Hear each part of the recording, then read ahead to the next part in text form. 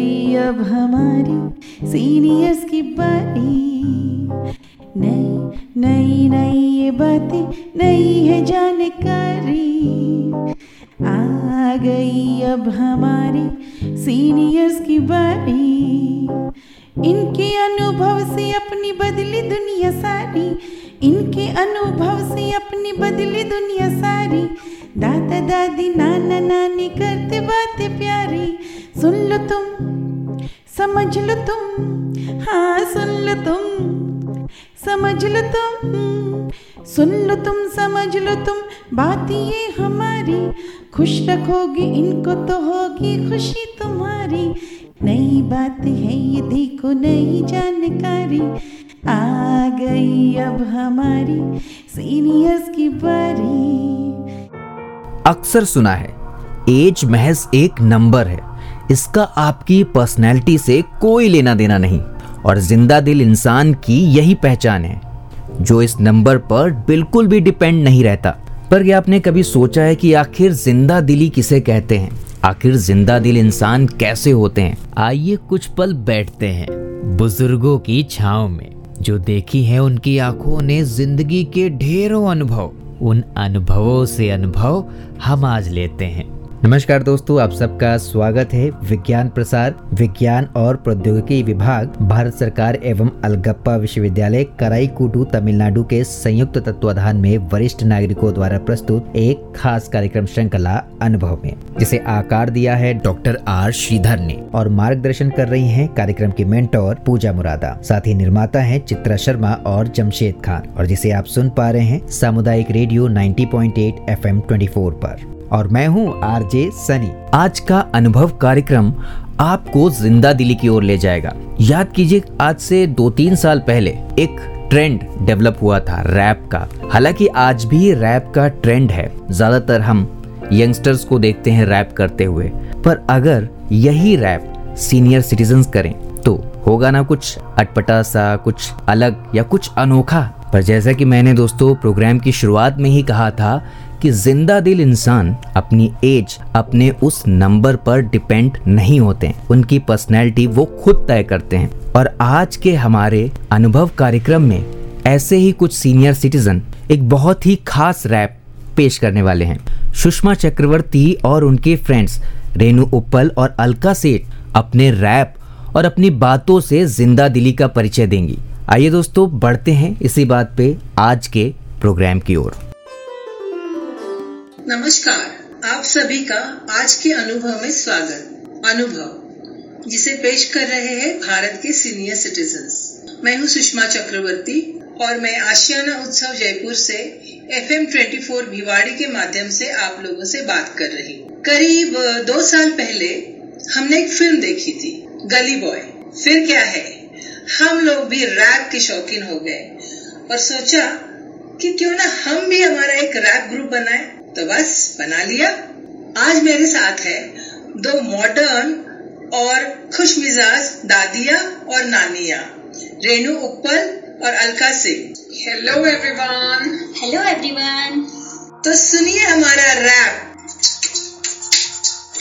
Presenting all girls rap group gully girl.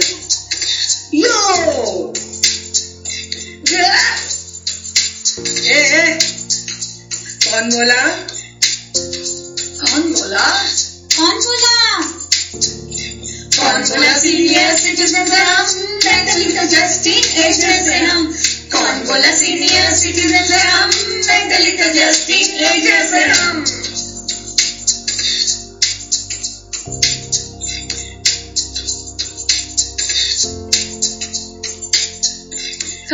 कहाँ चली? ओहो, beauty parlour. Dancing classes. Dancing classes. Dancing classes. Movies and place. Guzzles and tracks. Let's have a blast. Life is so fast. कौन बोला? कौन बोला? Senior citizen से हम, mentally तो जस्ट टीनेजर से हम। कौन बोला? सीनियर सिटीजन से हम, मेंटली तो जस्ट टीनेजर से हम।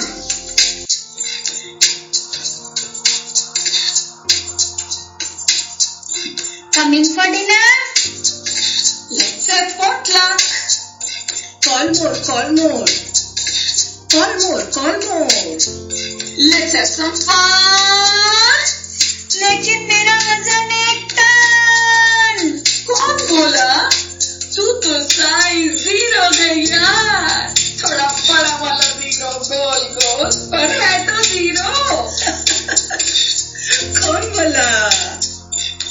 कौन बोला सीनियर सिटीजन से हम मेंटली तो जस्ट टीनेजर से हम।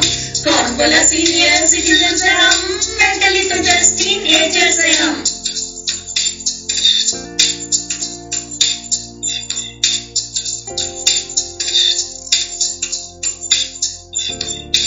Where are you off to? Paris? Cape Town? Goa। कहा था ना बिग जेट सेटर्स हैं हम। सारी दुनिया में घूमते हैं हम। कौन बोला? कौन बोला सीनियर सिटीजन से हम मेंटली तो जस्ट टीनेजर से हम।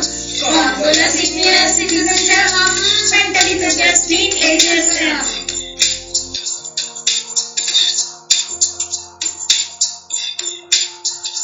क्या हुआ? सर दर्द। पीठ दर्द। घुटना दर्द। आउच। No.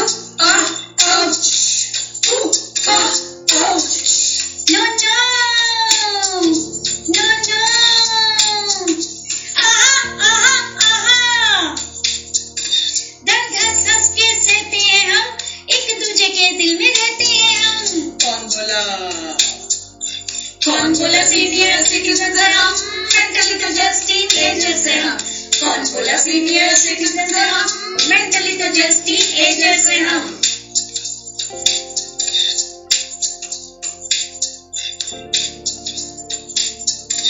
फ्रेंड्स एक दूजे के साथ रहते हैं हम, सुख दुख में साथ देते हैं हम। फ्रेंड्स। कौन बोला रे? कौन बोला सीनियर सिटीजन से हम? कौन बोला सीनियर सिटीजन से हम मेंटली तो जस्ट टीनेजर से हम। कौन बोला सीनियर सिटीजन से हम मेंटली तो जस्ट टीनेजर से हम। तो बोलोगे फिर कभी? अपने रिस्क पे बोलना। तो सुषमा ये था ना रैप जी। कितना खुश हुए थे लोग यार ये रैप देख के। और कितना मजा आया था ना अलका। सबकी जबान पे रह गया कौन बोला। इसके बाद सभी लोग एक दूसरे से वही बोले थे, कहाँ चली। जब भी रास्ते में मिलते कहाँ चली। सो उसका पूरा एक्टिविटी का, पूरी सक्सेस का सीक्रेट है हैप्पीनेस। बिल्कुल। अलका तो सारा दिन हैप्पी घूमती रहती है ना। एक्चुअली क्या है ना, मैं आपको इसको 2 लाइन में सुनाऊं कि मैंने लिखा है, जीवन में जीती हूँ यारों के बीच और चांद सा चमकती हूँ तारों के बीच। अरे वाह। और मुस्कुराता चेहरा जो कहीं नजर आए तो समझ लेना वो अनार है बीमारों के बीच। अरे वाह। बहुत अच्छे। तुम्हारे ये बीमार कहने से मुझे एक कहानी याद आ गई। सुना। मैं बच्चों को पढ़ाया करती थी। लास्ट लीफ करके कहानी थी, उसमें फिर मूवी भी बनी थी। अच्छा। ये सोनाक्षी और रणवीर सिंह की। अच्छा। उसमें ये एक लड़की होती है जो बहुत बीमार हो जाती है और उसके खिड़की के बाहर एक पेड़ होता है जिसमें कुछ पत्ते हैं और वो रोज गिरते हैं पत्ते। उसको लगता है कि जिस दिन इसका आखिरी पत्ता गिरेगा उस दिन मैं मर जाऊंगी। और वो वेट करना शुरू करती है, ना उठती है, ना तैयार होती है, ना शीशा देखती है। उसके फ्रेंड्स को बहुत चिंता हो जाती है कि अब क्या होगा इसका। अब एक दिन प्रेडिक्शन थी कि स्नो स्टॉर्म आने वाला है। ओके। स्नो स्टॉर्म आने वाला है तो फ्रेंड्स ने कहा क्या करें, आज तो सारे पत्ते खत्म हो जाएंगे। तो इसने अपने दिमाग में बिठा लिया है कि मैं मरने वाली हूँ। तो खैर बर्फ का तूफान जो भी है, स्नो स्टॉर्म आया रात को एंड सुबह वो उठी। उसने खिड़की में से देखा तो एक पत्ता जो बचा हुआ था पहले दिन वो अभी भी उसमें था। अरे वाह। और वो उठी और सबसे पहले उसने जाके शीशे में अपनी शक्ल देखी। अब शीशे में शक्ल देखने का मतलब है अब जीना चाहते हैं। बिल्कुल, अगर जीना नहीं चाहते हैं तो आप शीशा नहीं देखते। फिर बाद में पता चलता है इस कहानी में कि ये फ्रेंड्स ने किया था। फ्रेंड्स को पता था कि आज तो लास्ट लीफ जो है वो गिर जाएगा, आखिरी पत्ता, अब ये साइकोलॉजिकली फील करेगी और मर जाएगी। तो उस बर्फ के तूफान में जाके एक पेंटर फ्रेंड था, उसने वो पत्ता पेंट किया था। जिस पत्ते को देख के वो उठी और ठीक हो गई, उसके बाद ठीक होती चली गई। तो ये होती है होप और थिंकिंग का कमाल, और ये होती है दोस्तों की दोस्ती। लाइफ में ना पॉजिटिव थिंकिंग, दोस्ती, हंसना एंड अच्छी तरह से रहना। जितने भी आप बुढ़े हो गए हो, समझना नहीं कि अभी मैं क्या करूं, अभी मैं क्यों ड्रेसअप करूं, अभी मैं क्यों बाल बनाऊं, हो गई। कभी ऐसा जिंदगी में नहीं बोलना चाहिए। सुषमा, मैं एक बात बताऊं आपको, जैसे ये हंसना है, मुस्कुराना है, और जैसे हम बहुत खुश होते हैं ना, तो ये खुश होना सिर्फ ये नहीं है कि हम हंस लिए और खुश हो लिए, हमारा चारों तरफ से इसमें विकास होता है। जैसे हम इसको देखें तो हमारे बॉडी में भी बहुत सारे चेंजेस होते हैं। चेंजेस बॉडी में आइडिया कुछ? हाँ, बॉडी में बहुत सारे चेंजेस होते हैं। जैसे हमारा हार्ट जो है वो ठीक से काम करने लगता है, हमारा ब्लड प्रेशर ठीक से काम करता है, और जैसे ही हम हंसते हैं हमारी मसल्स ठीक होती है, हमारा इम्यून सिस्टम जो है वो ठीक से काम करने लगता है, टी सेल्स जो है वो एक्टिव होते हैं। ऐसी बहुत सारी चीजें हैं। और हम अगर इसको स्पिरिचुअली देखें तो स्पिरिचुअली भी हमारी बहुत ग्रोथ होती है, क्योंकि ईश्वर ने सिर्फ एक मनुष्य को ही ऐसा बनाया है जो हंस सकता है। जब हम हंसते हैं सबसे ज्यादा हम ईश्वर के करीब होते हैं। और हम कहते हैं ना, हमेशा सारे संत लोग यही कहते हैं कि परमात्मा के जो है ना, आप हमेशा वर्तमान में जियो, वर्तमान में जियो, वर्तमान में जियो। आगे आप नोटिस करना, आप नोटिस करना, जब आप हंसते हो, खिलखिलाते हो, या कोई गेम खेल रहे होते हो, उस टाइम आप पूरी तरह उस जोन में होते हो, तो आप हमें 100% आप जो है ना प्रेजेंट में होते हो। अच्छा, मैं यहाँ रोकूंगी, मैं ऐड करूंगी तुम्हारे इस फैक्ट में। जैसे तुमने कहा हंसने से चौहों के विकास होता है, तो तुमने नोटिस किया होगा आजकल लाफिंग क्लब्स बने हुए हैं। हाँ, सुबह उठते हैं, वॉक के लिए जाते हैं, लाफिंग योगा होते हैं। क्यों होता है? एक्चुअली मैंने देखा है लाफिंग क्लब। मैंने एक बार ये सेशन में गई थी लाफिंग क्लब के, और मुझे सचमुच इतनी हंसी आने लगी कि मतलब मुझे मजा ही आया। ये हंसना छूत जैसा है, छूत की बीमारी है। एक्चुअली इसको बीमारी कहना भी गलत है, क्योंकि ये तो एक दूसरे को लग जाते हैं प्रेम की तरह। हाँ, हंसने की बात कही, हंसने से भी और एक्सरसाइज करने से एक हार्मोन है जो एक्टिवेट होता है, बॉडी में रिलीज होता है, जिसको कि कहते हैं एंडोमॉर्फिन। ओके। और उस क्योंकि वो हार्मोन रिलीज होता है, उससे हमारी अपने आप बॉडी खुश होने लगती है ना। मेरे फादर लॉ थे, वो रोज वॉक के लिए जाया करते थे, जरूरी था। जिस दिन वॉक पे नहीं जाते थे उनका मूड खराब हो जाता था। तब तो मुझे समझ में नहीं आती थी कि ये वॉक पे नहीं गए तो उसमें मूड खराब करने की क्या बात है। लेकिन ये पढ़ के समझ में आया कि जब एक्सरसाइज करते हैं या जब हंसते हैं तो एंडोमॉर्फिन रिलीज होता है बॉडी में, वो आपको खुश करता है। ये कितना साइंटिफिक है। पॉजिटिव थिंकिंग ऐसे नहीं है, इसके पीछे एकदम साइंटिफिक रीजंस है। मैं आपको एक बार की घटना सुनाती। मैंने अपने साथ एक एक्सपेरिमेंट किया कि मैं थोड़ी उदास थी, तो मुझे लगा जब हम बाहर जाते हैं तो हम सुंदर कपड़े पहनते हैं, तैयार होते हैं, सब कुछ करते हैं। तो मैं उस दिन, मेरा मूड अच्छा नहीं था, तो मैंने अपने आप को तैयार किया, अच्छे कपड़े पहने, शीशे में बैठी, हल्का सा म्यूजिक लगाया। I was very happy. मैं इतना खुश थी कि मैं आपको बता नहीं सकती। बहुत फर्क पड़ता। हंसते हैं तो हमने बात की थी एंडोर्फिन्स की, और सेरोटोनिन की बात कर रहे थे मैं उस टाइम पे। सेरोटोनिन जब हम अपनी पेटीनेस से ऊपर उठते हैं, अपने बारे में तो सोच के खुश होते ही हैं, खुद को टाइम देके खुशी होती ही है, लेकिन जब दूसरे के लिए कोई छोटे कॉम्प्लीमेंट्स दो, दूसरों को कॉम्प्लीमेंट्स दो, इससे भी बहुत अच्छी मतलब खुशी सामने वाले जैसे मैंने खुद के लिए भी। जैसे मैंने एंट्री की और आप दोनों ने मुझे बोले वाह अलका, आज तो बहुत अच्छी ड्रेस पहन रखी है, वाह, मुझे मजा आ गया। इसका मतलब रेनू मेरा कुछ हार्मोन रिलीज हुआ। हुआ था। हॉबीज भी बहुत बड़ी रोल क्रिएट करता है। मतलब कुछ भी करो जो आपको पसंद है, कि पेंट करो या गार्डनिंग करो, जैसे कुक करो। बिल्कुल। क्यों? क्योंकि वो सेंस ऑफ अचीवमेंट है।